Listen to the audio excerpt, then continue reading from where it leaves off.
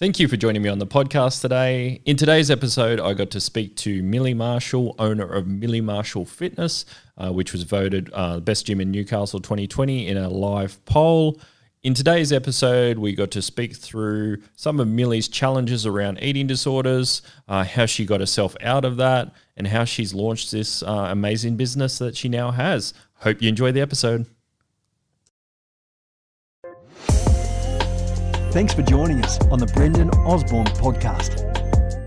We are on.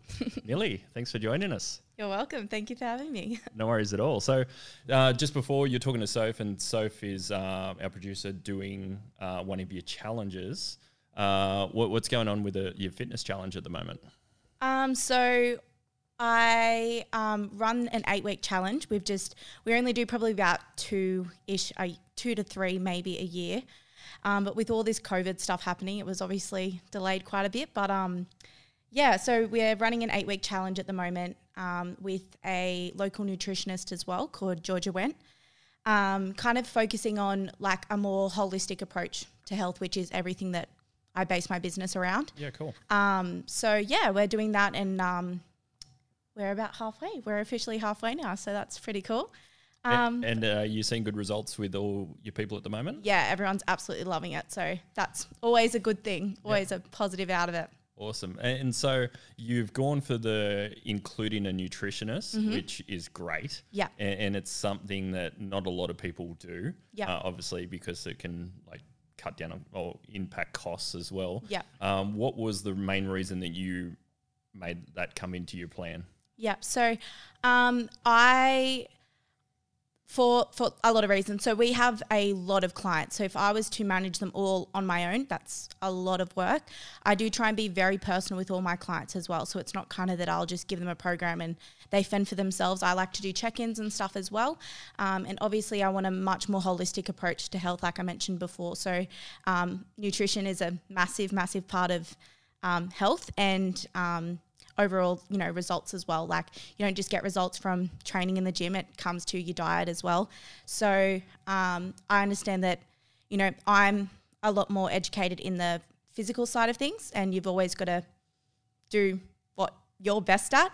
So obviously nutrition isn't it's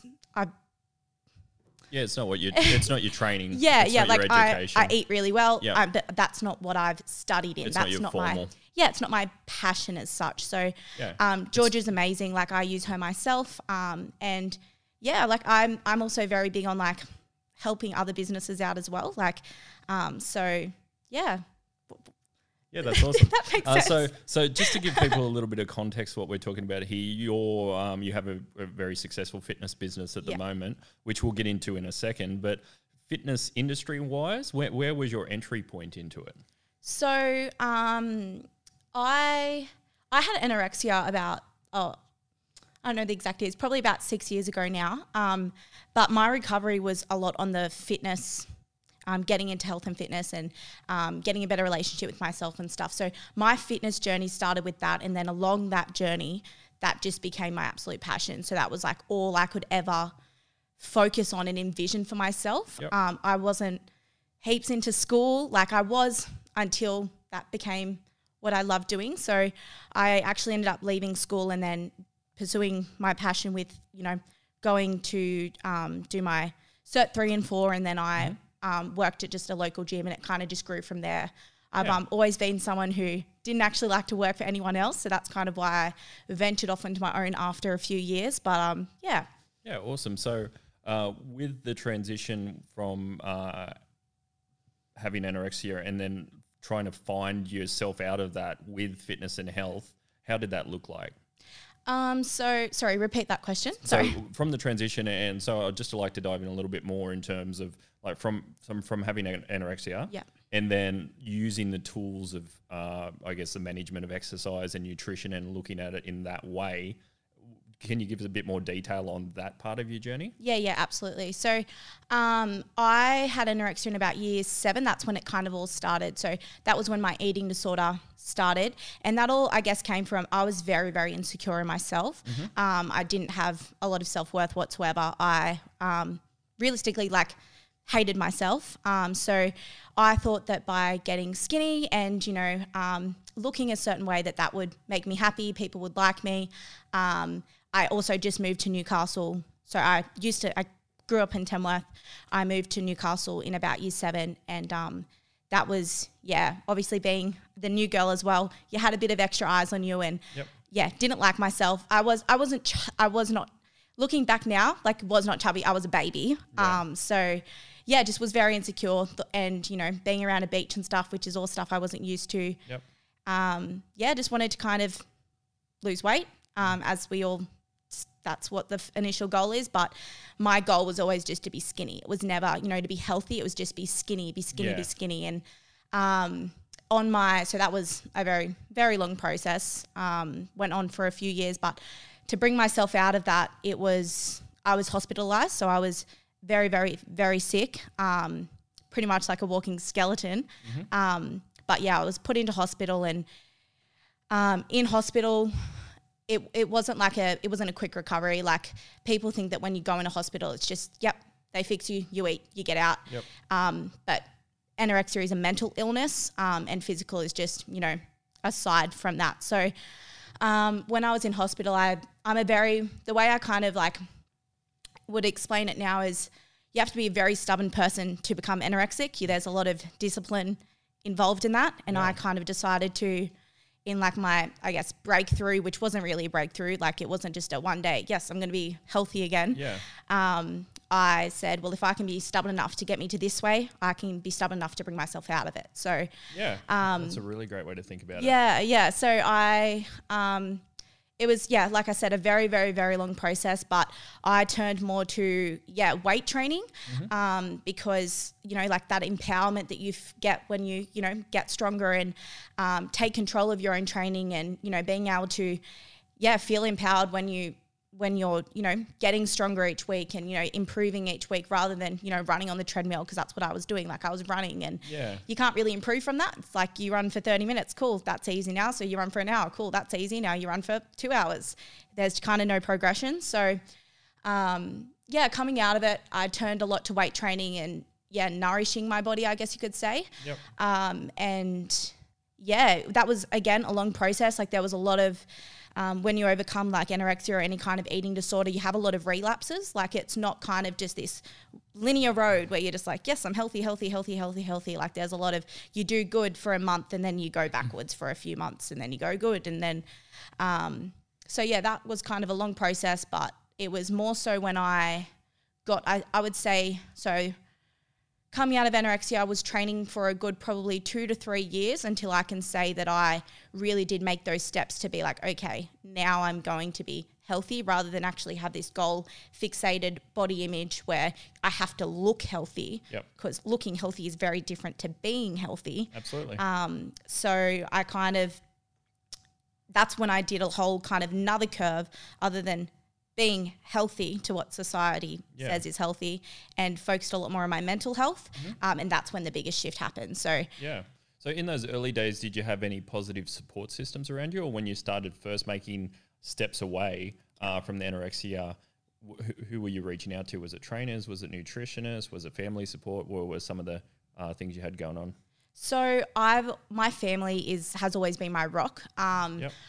When I was going through anorexia, this was another kind of thing that kind of pulled my ass in a gear. My family's always been a very, very staple part of my life. I'm a very family-orientated person. My dad was living in Tamworth, and my little brother as well. My mum and dad had actually just split up throughout the anorexia process, because it was a huge toll. It is, seeing your daughter pretty much kill herself, that was pretty taxing on the relationship between those two. My sister was doing her HSC, I remember when my little brother had to come visit me in hospital, and that was a big kind of wake up call for me as well, because no one should ever have to see their sister, on her deathbed, from what she did do to herself. I did do that to myself. But my sister was having a baby. There was so many huge things happening in my family, and then I was just another thing on top of the list that was just, breaking everyone. So what was your question again? That's all right. So the support systems? Support system, yeah. So I remember so throughout the whole journey, we used to go camping every year. We always go camping at Christmas time.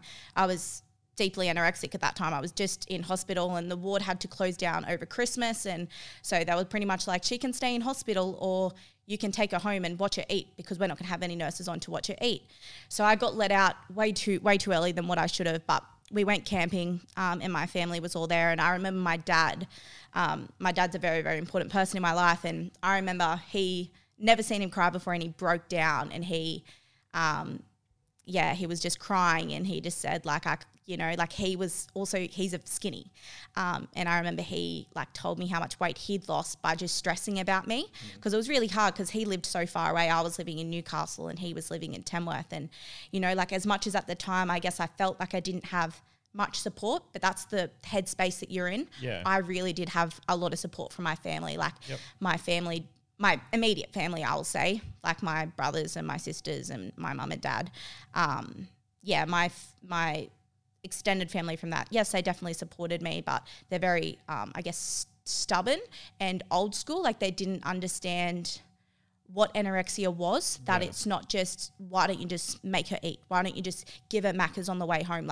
Just make her eat. But it's not that. So yeah, I think unless it was only really my immediate family that understood. So as much as, yes, I did have support, it was also a lot of not understanding. So as much as they tried to be supportive, you can't really be supportive when you don't understand. I don't know if that makes sense. Yeah, it does. And it's a thin line for them as well because they thought they were doing the right thing. Yeah, and they're having the feelings of the danger of pushing you away. Absolutely. If any of their decisions or their not doing enough or doing too much, it's a challenging position to be in. Absolutely. What about professional wise? So in terms of dietitians, and when you first got into your weights training, were you just researching that yourself, or did you have some positive influences there?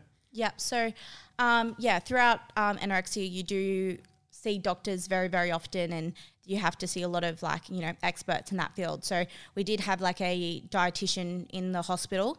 And she kind of would check in with you after you get discharged and all that sort of stuff. I would say that the professionals I did see during the time weren't for me. It was a lot more for my family. So I was seeing cams and stuff, but I didn't find it helpful in the slightest. So I'm not sure what it's like now, but yeah, back when, I was going through all that, I don't feel like I had much support professionally whatsoever, which did make it very hard. It was very, you had to get through it on your own. Was it that you didn't feel they understood where you're coming from, or was it that some of the applications or processes that they were trying to get you to move into didn't work? Yeah, so I remember they were just kind of a lot fixated on what the family can do, which I do understand in a way looking back now. It was a lot more about, okay, it wasn't really at all talking to me. It was a lot more talking to my mum or my sister and our home life and what they can do to kind of watch me eat or make me eat and stuff like that. Was that based on your age maybe? Maybe, yeah, I would say so. I remember I hated them. There was a lot of times, I hated them. And hate's a very strong word, but back when you're that ill, hate was definitely all I felt. But then again, when you're anorexia is, like I said, it's a mental illness. It's weird to think about now, being healthy and coming out of it, but and it sounds really weird saying it, but it is like a demon takes control of your mind. That is actually how it feels. You don't have any control of what you say or what you do. And even if you get a little kind of, spurt of courage, it just gets eaten up straight away. So I can understand why they couldn't really talk to me, because they so with anorexia you can't actually mentally get better until you're physically better, but obviously those two don't really work well together. So our biggest fear is putting on weight, but you need to put on weight to actually be able to talk to Millie rather than the eating disorder. So it was a very kind of, I guess it's hard to kind of have an opinion on that when in a way they do have to kind of just get you all the resources available to help you put on that weight, and then they can try to talk to you. But yeah, I was seeing a lot of like CAMS was who I was seeing, which is just like I think they deal with depression and eating disorders and just kind of mental health for younger, I think under 18. And so I was dealing with them, but then as soon as I got the chance to not have to go see them anymore, I did. And they obviously did apply some tools. Absolutely, like, you can definitely hear that because you're separating yourself, like you're naming it, you're calling it a demon. Yeah. You have Millie, you have the disorder, or like there's separation there. So without you even maybe being aware, there's obviously some practices in there that have sunk in over time. Yeah, absolutely. And it was a big thing that kind of me and my mum have spoke about coming out of it was like, a lot of it was like kind of them having to explain to my mum that, you know, when she was talking to me, and like there was a time when my mum tried to make me eat dinner and I chucked the plate of food at her face, like, and they had to kind of explain to her like that wasn't Millie. And like it was kind of, having to, I guess, let my family know that I didn't actually hate them. Yeah. The eating disorder hated them. Yeah. And kind of helping them get through it, which in return would help me get through it. Yeah. So instead of, you know, me just pushing them away and being like, I can't help you anymore because you don't want to be helped, they were just like, like my mum said to me one night, like when we were eating dinner, she was like, I'm not going to sit here and watch you die. Yeah. And I remember at the time, like Millie cried, and then a good 1 minute later, it was just like, I fucking hate you. But yeah. Yeah, cool. So when and we'll go back into like the weight side of things now, because that was obviously, like you said, a really good stepping stone out. So were you just always guided by your own self-learning? Yeah. So when I moved, when I kind of started getting back into the weights, I remember it was a long process because you're not allowed to exercise for a long time after because you're obviously very underweight and very unhealthy, and your biggest priority is on putting weight. But when I did first get into being able to train again, I did start running, but then my sister kind of got me into classes. Yep. And there was like body pump and like just the stuff at the local gym, and I really enjoyed that sort of stuff. So I was doing a bit of like running, a bit of body pump, a bit of yoga. Then I did move back to Tamworth for I think it was about a year or so, and I joined the local gym there. And that was all kind of self-taught. So that's when I started getting into like the body splits and the standard bodybuilding, weight training sort of stuff. So I did YouTube a lot of things. I would Instagram like fitness inspos that I looked up to but my fitness inspo and something I had to get clear with myself very early on was people that looked like me, not the people that had my body shape, rather than really skinny girls that, I will never look like because that's not my body image, my body type. Yeah. Yeah. And that's an important thing to put out there as a message as well, is like, and that's a little bit different. And how old are you at the moment? I'm 21. Yeah, 21. Yeah. So when I first got into the gym stuff, obviously no social media or anything like that, or even really YouTube. There wasn't much of that. It was like articles. Pretty much T-Nation had just come out. And other than that, T-Nation. T-Nation was fantastic. Like you could just take so much of that in. And then apart from T-Nation, it was pretty much the one random person at the gym who knew how to train to themselves. They were your only models. Yeah. But you would naturally, I guess, gravitate to people that were more like you. So for mental health, it was obviously a lot better because you weren't, and it was a numbers things. Like you would only ever see like one person occasionally that was in really good shape versus having hundreds pumped into your head every day. Absolutely. And it's a perfect point what you were saying is like you should be looking at genetic potentials. So even when I was competing and stuff like that, it was always just like looking at like, oh yeah, I can see some similarities in muscle structure or like how they hold body fat or something like that. Yeah. And that's ultimately, I don't think it's a great model to follow in general because there's so many nuances that you have no idea on how that occurred. Absolutely. But it's far better than just thinking of your endpoint, like you said, with skinny. Yes, yeah. 100%. So whenabouts into this journey did you decide that you wanted to, I guess, be a PT and start your own fitness business? Yeah, so... yeah, like I was doing the like kind of Googling and I did a lot of like my own research on like, how to program and do all that sort of stuff. So I would, do my own workouts. But, the way I would program now is completely different to that. Like that was just, putting together a workout each day. I used to write down in my little notepad, like Monday, this workout, and Tuesday, and T Nation, I used to always research on that as well.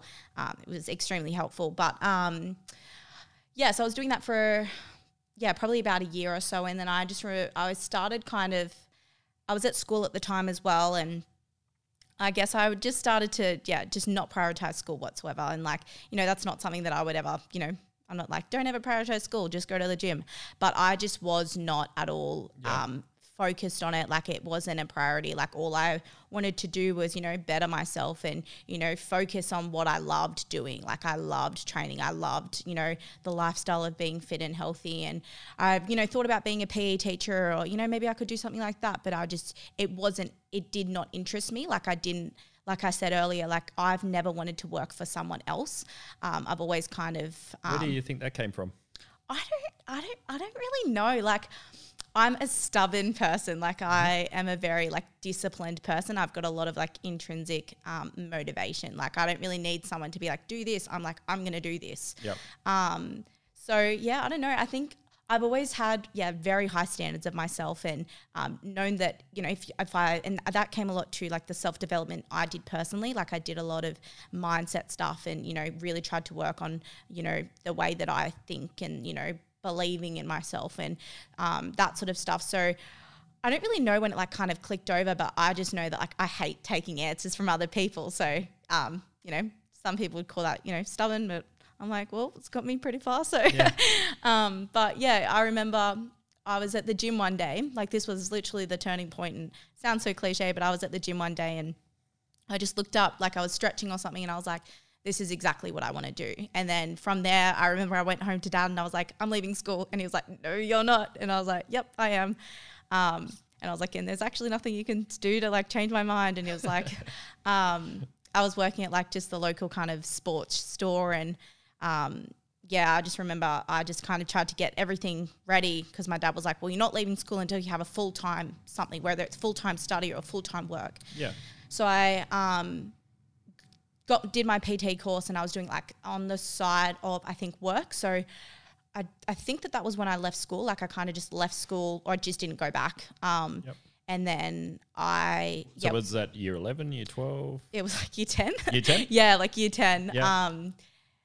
Yeah. But it was was never someone to be like, I hate school, I'm wag school or whatever. I genuinely did enjoy school, but it was when I have my mind set on something, you can't change my mind. So when I had my mind set on, I see myself as 3 years ahead of everyone rather than staying in school and being 3 years behind. Yeah, so absolutely. I just kind of got in it when I knew that was exactly what I do. If I'm going to finish school and go and do this, I've just wasted 3 years. To be a PT, all you need is your certs, which is horrible because I think you need a lot more education than just your 2 certs. But I just remember I was at the gym and then I was like, that's it. And I did it part-time. So, I was still at school at the time when I was doing this and I was working at this local store, but I'm very much someone that will put all my balls in one basket. So it was I was putting my all into my studying and then school was just being left behind. And then, so I was like, you know what, if this is taking up any of my headspace, I'd much prefer to put all my headspace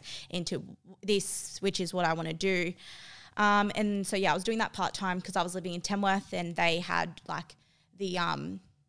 with Australian Institute of Fitness, they would come down once a month for the face-to-face stuff. And I'm a very practical person. I need to be hands-on. I need to ask questions. I'm not someone that can sit there and just study. So I looked up because I wanted to move back to Newcastle. I did not like Tamworth. I don't like Tamworth. So I wanted to get back to Newcastle. Shout out to Tamworth. Yeah, shout out to Tamworth. They all move here anyway. It's they're all just vacating this way. But so I just wanted kind of to get back to Newcastle. So I was like, okay, this is my way. I'm going to get back there. And I just found out when I could do it full time so I could leave school officially and move back to Newcastle and then do it. And it was okay, this is my dream. This is exactly what I'm going to do. And then that's what I did. I just pretty much got it all sorted, stopped doing it part-time, just pretty much said, can I transfer onto the full-time course that's in Newcastle and then move there, leave school. started living with my sister. I didn't have my license or anything at the time, so it was like bussing it every single day. But yeah, that's when it all started. So yeah, shout out to Australian Institute of Fitness. So once you decided that you weren't going to school anymore, did your parents try to resist that after that initial thing? Did they keep resisting, or was it like you said originally with your dad? He's like, all right, if you're doing full-time study, you can get out. Yeah. So yeah, my family hated it. So are they academic?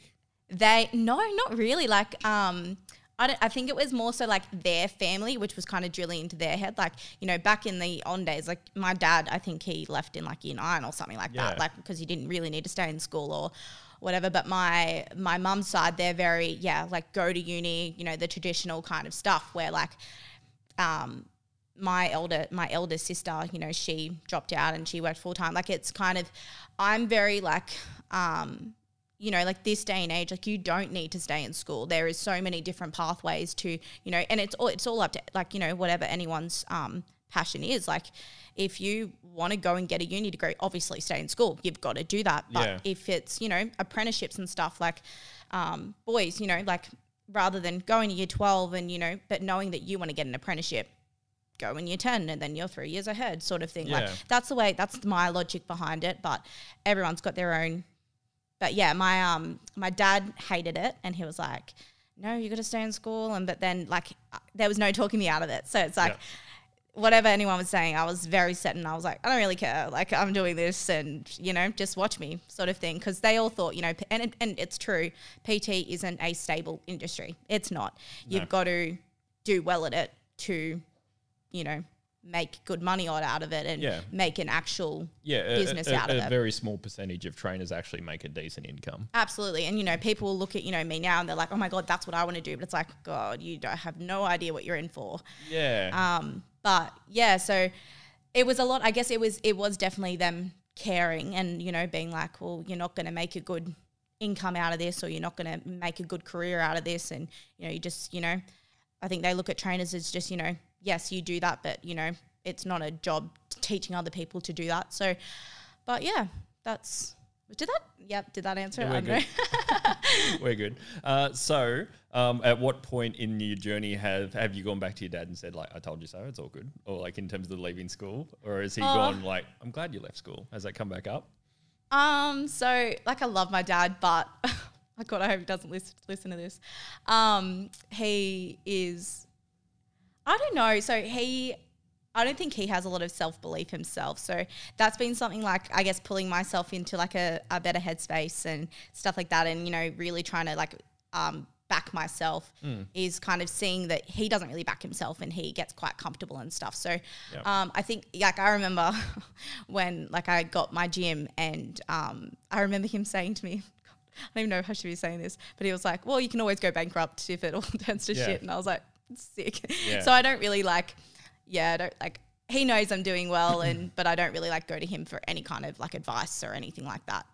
That wasn't even a question. Yeah. So and my father definitely did the same. Like, at any point in this business now, or even it could be like in the old business, like we could have had we had 4 locations and everything was going fantastic, and he'd be still like just on that edge. He'd be like, how's everything going in business? Yeah.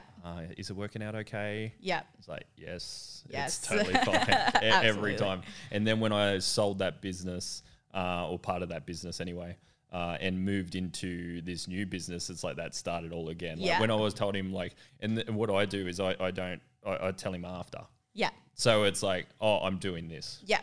Not like I'm thinking of doing this. And I run that model quite a fair bit. I bring in very few people into and similar to potentially what you're saying about deciding yourself. Yeah. Like I have already made the decision personally. Yeah. And I take advice of people on guidance on the decision. Yeah. So it's like tweaks. Like it's like, oh, you can give me variations on a spin for ideas that can support this decision, but you're not included in the decision itself. Yeah, I'm the exact same. Yeah, like when I say something, it's like it's not for like your like opinion. It's like I kind of need like I just want to verbalize it for myself to kind of process it. If that exactly. And then people are just like, and you can't like be mad at people for giving their opinions because it's this automated process. So and it's their own mindset. It's their own the way that they view you know, like it's the way other people view their success personally, and it's also, you know, comes from their parents and their upbringing and, you know, the people they've got surrounded by them. So like people's mindset is all because of the people around them realistically. So you can't blame them for what they've been auto-tuned to believe. Yeah.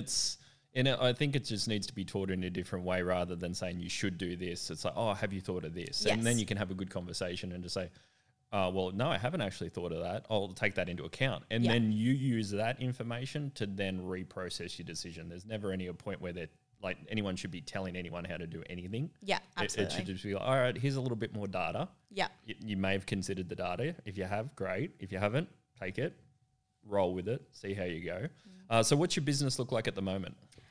So we have got a gym now. So Millie Marshall Fitness, we're located in Carrington, and we run group classes. So I was doing, you know, PTs and stuff for a while, but yeah, I really kind of just steered off into the classes because at the end of the day, like classes are a lot more affordable. You can work out 6 days a week for the same price as one PT session. Yep. You know, you get to make friends. It's a community. There's so much more support, you know, and it's a lot more of a lifestyle thing, like, you know, making it a part of your every single day routine. Yeah. And a lot of people don't have that self-discipline as well. So people like us where we have got a lot of, like I said, intrinsic motivation. We don't need someone to be like, get up, go to the gym, eat well, drink your water. We're going to do that anyway. So I think it's been, it was something that I noticed, like, being able to watch, because it was a progressive thing. Like I started with one-on-one PTs and then I did that for a really long time. And then when I started kind of venturing off into my own sort of thing, I started with 2-on-1 and then it became, you know, a 3-on-1 and et cetera, until it grew into, you know, I was in my own space and the demand was there and I started, you know, having like just small groups. And it was also another thing, like just time effective. Yep. Well, it's time effective. You don't have to hire as many people. Exactly. There's no, time effective in terms of not juggling appointments. 100%. Cancellations don't matter. There's so many solid reasons. Absolutely. Yeah, 100%. So I steered off onto that and love it. Like I when I worked at my first gym, I was doing like the classes on top of that, and I've always thrived in like the class setting. Like that just makes me like come alive. So ventured off into that, and then grew into different spaces. And I've always when people always, you know, they're like, oh, what's your goal and stuff? I kind of always have just gone with the flow. Like what I've done has worked or it hasn't. And then I've just found something that worked, and I've just kind of took like one foot in front of the other and kept doing that. So we were at a gym before this and grew out of that space, and then we were pretty much forced to get a big gym, and then it's, you know, grown from there and is what it is now. We do classes, going really, really well. Yeah, and how many are you restricted with COVID in terms of the group classes? And we've been at like capacity for like the whole entire year, pretty much. We which is like a shame. I don't like that, and I know it's awesome, and it's an awesome thing. It's better to have the demand than not have the demand, and to have to turn away clients and to have to search for clients. But for someone who my life is around helping people and trying to help as many people as I possibly can, having to say no to people or say, I'm sorry, like, I don't know when we can accept you. And like another thing is with all my clients I've got now, I remember like a lot of what they have all said to me is it took them so much courage to message me in the first place. So having to say, you know, to people that I'm sorry, we don't have the space for you, especially when, you know, I have worked so hard to create what I have created that is different from a lot of other gyms out there, and create that big community and the education and, the support behind it. We've been full for a long time. So we've got to kind of COVID has really shot us in the foot. But it is what it is. We've had to just make do with the circumstances, but we've added more classes and stuff and done what we can, but we've kind of reached our nothing else we can do at the moment. That's okay. And hopefully it's on the improvement side of things now. Yeah. So you're talking a lot in terms of self-development and that how you've got a big emphasis on mindset. Yeah. What are some, I guess, ideas or concepts or principles that you've taken from that learning and put into your own, I guess, coaching people? Yep. So like I said, when I kind of did do my whole, I guess, turn to truly be healthy and truly actually be on the right track of, you know, overcoming the anorexia and the eating disorder and the unhealthy habits I did have, it was all mindset. Like at the end of the day, mindset really is everything. It is, you know, like a lot of people say, okay, if I look like this, I'm going to be happy. Yep. But truth is, no matter what you look like, if you are still, you know, in a bad headspace and you still don't, you know, like yourself as a person, you're not going to be happy, no matter what size you are or how skinny you are or how much you train or how healthy you eat. So yeah, when I did all that, it was, a lot of like my, self-development which was, I guess just kind of being okay with myself, being a lot more independent and, you know, working on my, like how I was speaking to myself and also how I was viewing things as well. Like I believe that perspective is huge. Like it's, you know, it's even with all the stuff going on at the moment, like we could be like, oh my God, like 2020 is an absolute disaster. Like this is horrible. When you could be like, for example, when COVID hit and we had those 3 months where, you know, like we couldn't work, I took that chance to self-develop and to study and to, you know, work on myself and work on the things that I had neglected on myself because, you know, I was so focused on looking after everyone else. Like, so I do try and do a lot of practicing what I preach. So, you know, as much as when we look at health as a whole, a lot of people are like, okay, eat well and exercise. But it's like, it's not just that. It's like, you know, going through gratitude and, you know, actually like speaking to yourself nice, like not looking in the mirror every day and saying like, oh, I'm so fat, or, you know, it's trying to like turn around, you know, and like I said, like it's not like it's sad that it's so normal to speak so negative to yourself all the time. Yeah. And I look back on like when, say, for example, I was in year 7, if anyone was in the slightest bit comfortable with themselves or happy with themselves, they were up themselves. You know, they were cocky. They were, you know, like it was frowned upon to be happy. It really was. And it was a lot more, it was almost like fashion to be depressed and to be sad and to hate yourself. And if someone gives you a compliment, to be like, oh no, I look disgusting. So it was a lot of like rewiring, I guess, your brain and what you've always been taught to believe. So that's what pretty much what I try and base my business around is pretty much being the person I wish I had when I was growing up. So educating my clients on what I wish I was taught when I was first getting into fitness, you know, the emphasis on technique and the emphasis on mindset and the emphasis on, you know, finding a healthy routine, and that it's not about starving yourself and it's not about training 6 times a week and it's not, you know, everything that everyone thinks they have to do to be happy or to get this body or, you know, whatever it may be is false. And to kind of, like, I guess in a way, teach them what I have learnt throughout everything I've gone through, and them not having to go through what I had to go through, if that makes sense. Like instead of them having to go through anorexia and all the recovery process I had to go through and all the self-development I had to go through, just teaching them the lessons that I learnt throughout, you know, that 6-year block. Yeah, and I think a lot of great genius and great businesses and people helping the world a lot of the time are just trying to save themselves. Yeah. Like coming from that perspective. So out of those things, like, so you mentioned like self-talk, you mentioned perspective, you mentioned gratitude. What do you think the most important thing is for, just say, one of your new clients coming on board to make a shift in mindset? Like, what would you try to drill down on for them? Yeah. So I think the biggest thing, like when people first get started on their fitness journey, they think that they have to put everything on the table. They think they have to tidy up absolutely everything, and then that's how they get started. But the biggest thing I focus on is just a routine. So I won't be like, okay, cut this out of your diet, cut this out of your diet, cut this out of your diet. You've got to train this amount of times a week. You know, you can't go out drinking anymore. You can't do this. I'll just be like, okay, how many times a week do you want to come train? And depending on if it's like once a week, I'm like, okay, let's up that a little bit. Like, let's be a bit realistic here.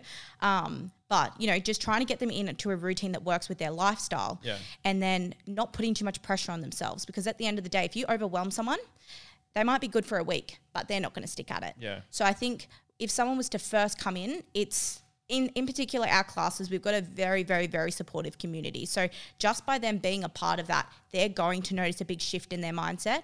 And exercise is one of the best antidepressants out there. So just in doing that one thing, they're going to notice a shift in their mindset. And from there, so it's mostly about getting them to come, getting them to not have to like force themselves to come. Because that's one of the most common things with what we've got at our gym is, you know, everyone that signs up, they don't see themselves working out 5 times a week. That's never their plan. They're like, I'm just going to make sure I go 3 times a week. But then after a few weeks, they're coming 5 times a week, not as a chore, but because they want to, because they love it. They're fallen in love with training. They love how they feel. You know, they're so proud of themselves for the progress they're making. And that's all mindset.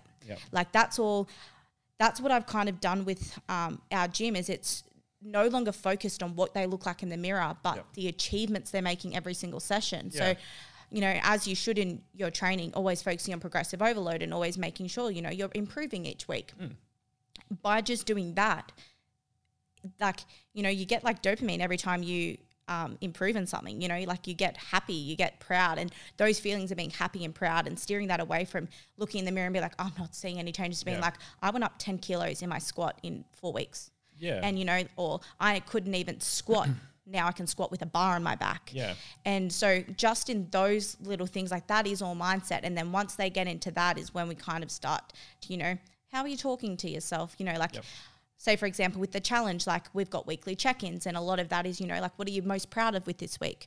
What did you struggle with the most this week? You know, how can you do to improve on that next week? That sort of thing. And it's just kind of getting them to self-reflect and be like, and almost repeat back to themselves what they've been talking to themselves. Like, and I think that's a big thing is like acknowledging the way you actually speak to yourself. Because if you, like, if we were to say out loud the way we speak to ourselves, we'd be bloody embarrassed. Like it'd be pretty embarrassing to, you know, say out loud, you know, what we say to ourselves every single day. So, like I think one of the biggest things with our gym and what I try and focus on is just that routine, that healthy routine, not the, you know, excessive one way and excessive, but actually looking after yourself as a whole. So, you know, yes, exercise, eat really well, you know, have a social life, but also look after yourself. Take time out for yourself when you need it. Go for a walk along the beach, sit down, have a coffee, you know, write in a journal, go through 3 things you're grateful for, 5 things you're grateful for every day, and try and like switch that mindset. Like if you're going through something hard,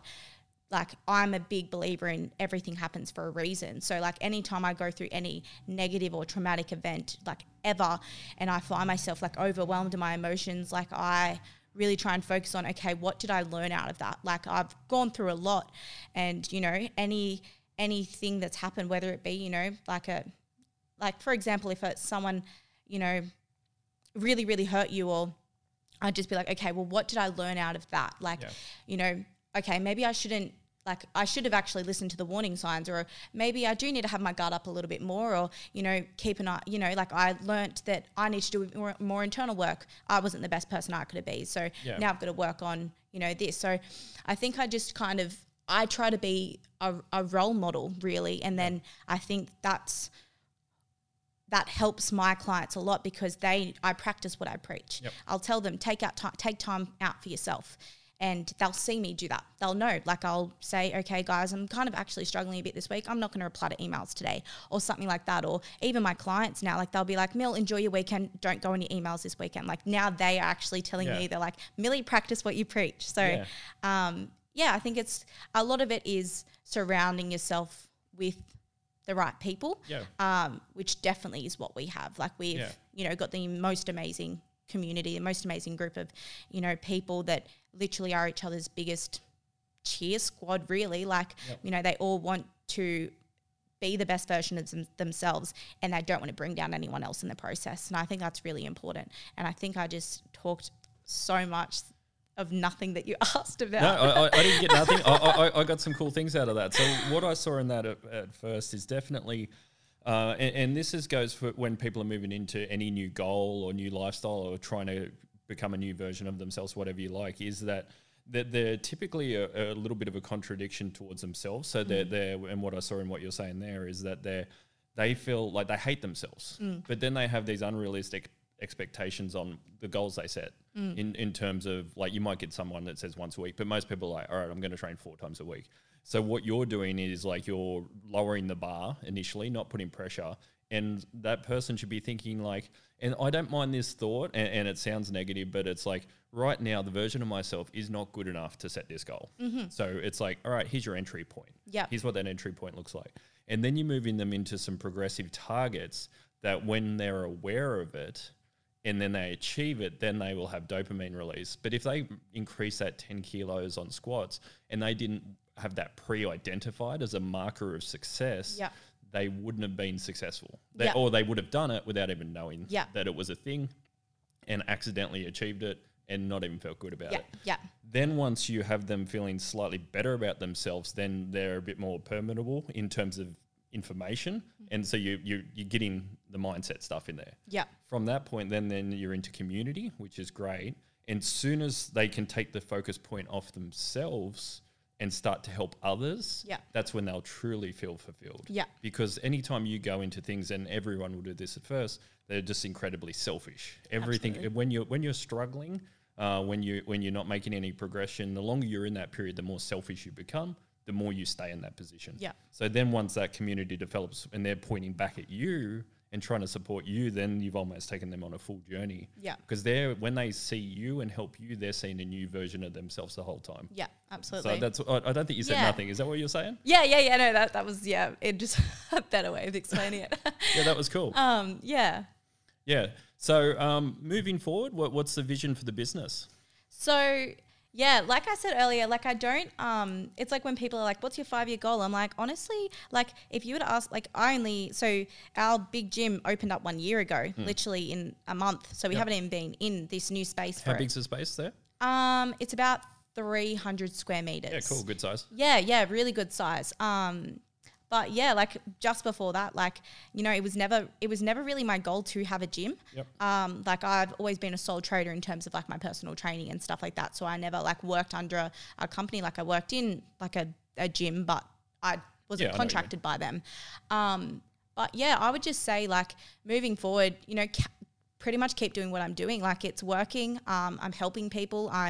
You know, it's pretty incredible to have such a positive influence on so many people's lives. Like that is true. Like that is one of the best feelings in the world, you know, getting people messaging you and even people I've never met, like on Instagram and stuff, like just saying how much like, and I would have never even thought it, just saying how much of an impact I've had on them, and I've never met them, probably never even talked to them, but just like by my posts and, you know, by being real and stuff like that, or that I've been able to change their perspective or, you know, even like change their lives, which is pretty incredible. So I would say so what we've done is like we've steered a bit more onto online as well. So kept doing what we're doing, but so we can actually help more people is we've got an online platform as well. So we've got online training and online challenges. Is that an app or a website or? So it's still just like via email and stuff. Like on moving forward, like I definitely want to get a better program to talk to, like, you know, to communicate with them on, so I can have more people and so it can be a lot more, you know, accessible, and interacting. So I would say like put a bit more onto like the online side of things as well, and obviously keep growing what we're doing. So whether that means more trainers and so we can, you know, have more people or whatever it may be. But yeah, like we definitely need a bigger gym because it's pretty annoying being full all the time. But so that's definitely on the cards, but waiting for the right space, of course, and grow the online and just pretty much just help as many people as we can. That's always my goal. Like I don't really have any, you know, like I've always tried not to have a money goal or anything that's like, okay, I need X amount of clients to achieve X amount of dollars or whatever. I really try and focus on the people, because from focusing on the people, you're going to make more money. You're going to be more successful. But it is, at the end of the day, the only reason I am successful is because of the people I've been able to help. So focusing on that is always going to just venture off into everything else. But something I personally definitely need to do more is put myself out there a lot more. How do you mean?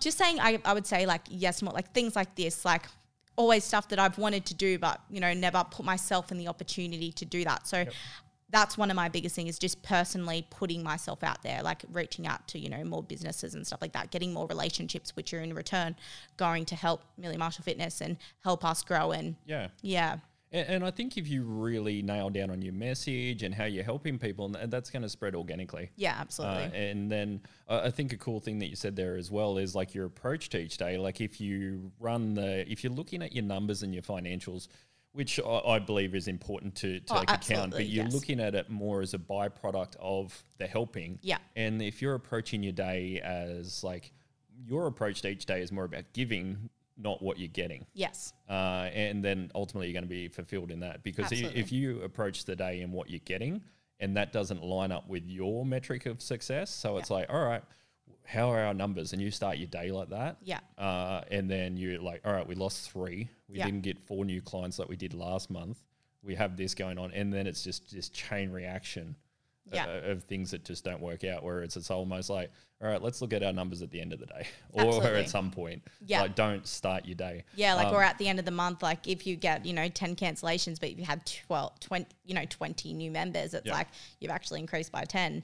And that's another thing, like I said earlier, like PT and, this fitness industry, like it is actually a very unstable industry. So you've got to be very smart with the way you do things. And, it's, if you treat everyone as a number, they're going to feel like a number, and they're definitely, like they're going to leave. And what makes you different from everyone else? So, like I think, definitely like money, obviously you need to make an income. You need to get by, you need to do all that sort of stuff. Yeah. So, you never should push money to the side, but it's, being smart about, why you do it in the first place, and always sticking to that purpose and why you are doing that. And at the end of the day, you're doing it to help people. So don't ever let that, don't ever let money come into it. Because I've been at gyms before where they were like, okay, how many clients have you got? How many hours you're in a week? And it was all just about, money, and numbers. Yeah. Yeah. And exactly. And you can't ignore it, because the better you are at making money, the better you are at helping people. Absolutely. Like, you can't get a bigger gym without more money. Exactly. And you're not paying with groceries, with conversation. Yeah, that's right. Go try that at Woolworths. Yeah. Like, have a good convo, give them a hug, and see if they give you your groceries for free. Yeah. It's not happening. Yeah, that's right. So it's good to do both, but it's good to really have that attitude like you have. So, and it sounds like you have a really strong mindset and a consistent mindset. And like you said, the consistency is the thing. So do you have a routine at the moment? Like when you wake up, do you have a morning routine? Yeah, so routine, like exactly. I'm very routine based. Like it's when I'm out of my routine that I feel like my world is literally like coming down around me. So I do have a very strict routine, and every single day I must have time to myself. I'm like a very independent person. So if I don't get like my own me time, then I feel kind of very like not empty, but like there is something missing. So every day, like so it's hard because like, like I'll always get up, I'll work, blah, blah, I'll finish work, I'll go home, reply to all my emails, get all the work I need to get done for that day. And then go to the gym, and then come home, reply to emails, and then I'll go back to work. And then that's kind of my cycle if I'm at work. But if it was like a day off, for example, like this morning, my other coach, she worked. So I woke up, I replied to emails, and I kind of did like my tasks I need to get done for the day. So I kind of have a priority list.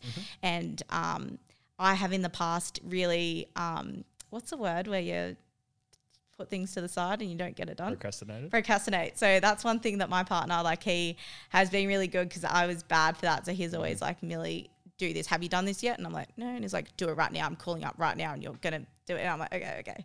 So I always have like a priority list, and I like tick it off. I'm very big on like lists and ticking it off. Like I'm not someone that can just have it in my head, and I do lists and I tick it off as I go.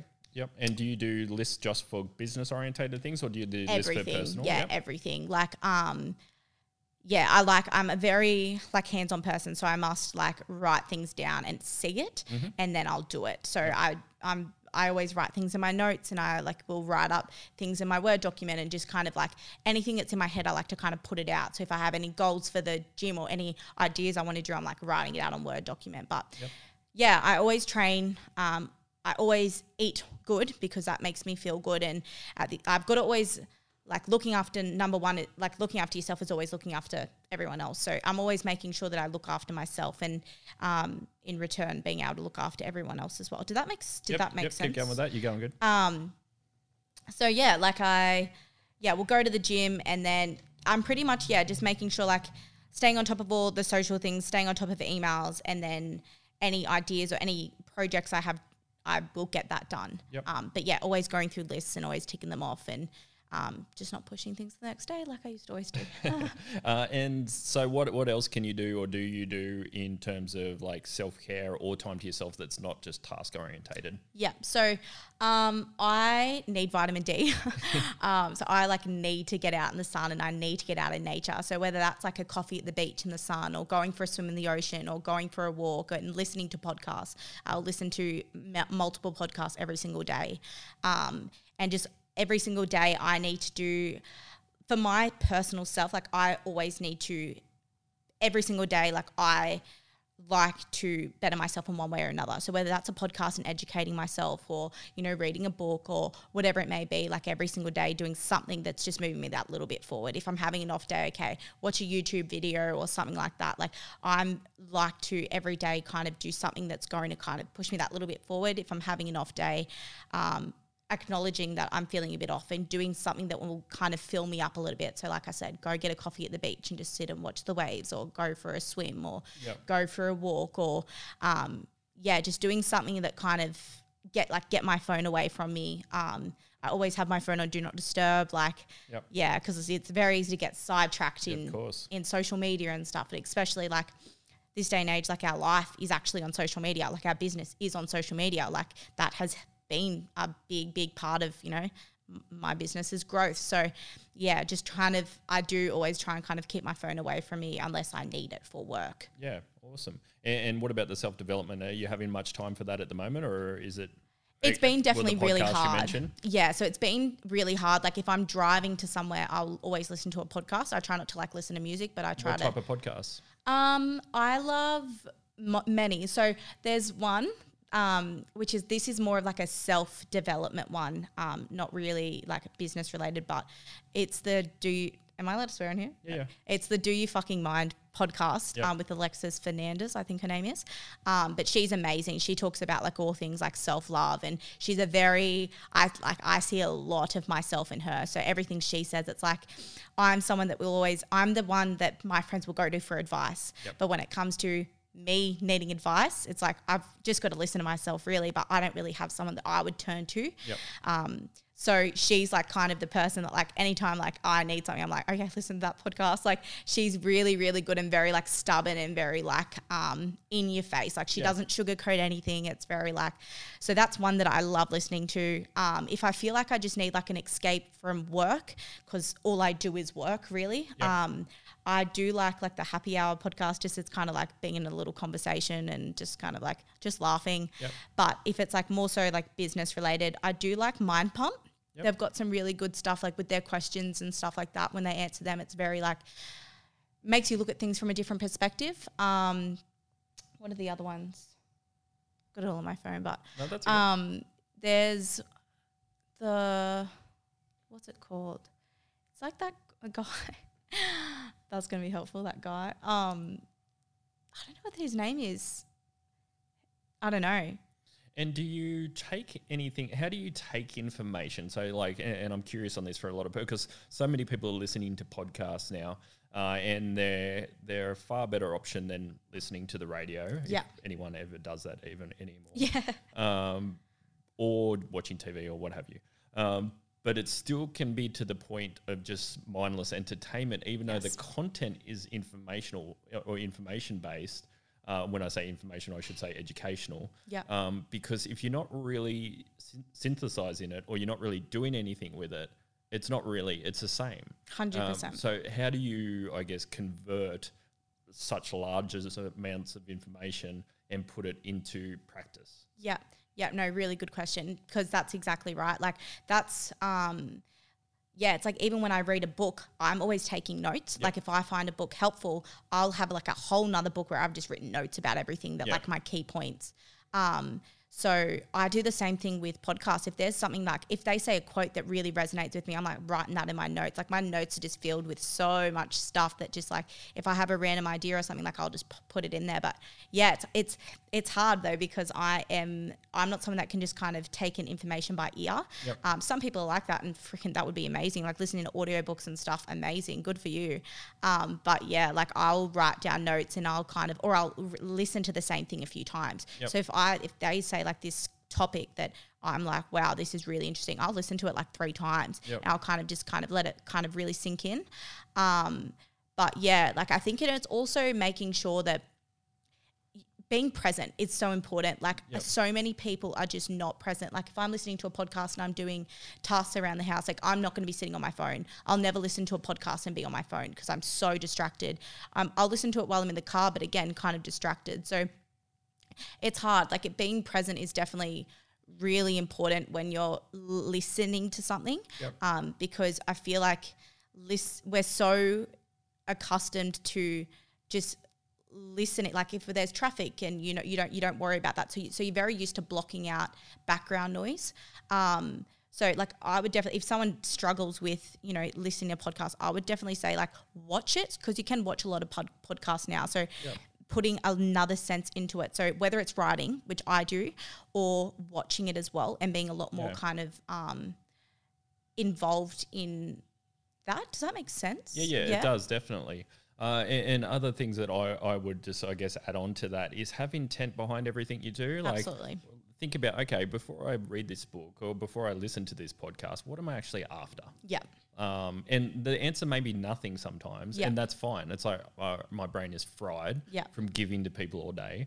I'm just going to listen to this easy listening podcast, and that's your intent. But other things, it should be like, all right, what's my intent? Why 100%. Am I reading this? What am I after? And looking for something that actually is going to bring value into you. It's like if I'm looking for a podcast, I'm not just going to, I will never just watch the first thing that comes up. I'm like, okay, is that resonating with what I need right now? No.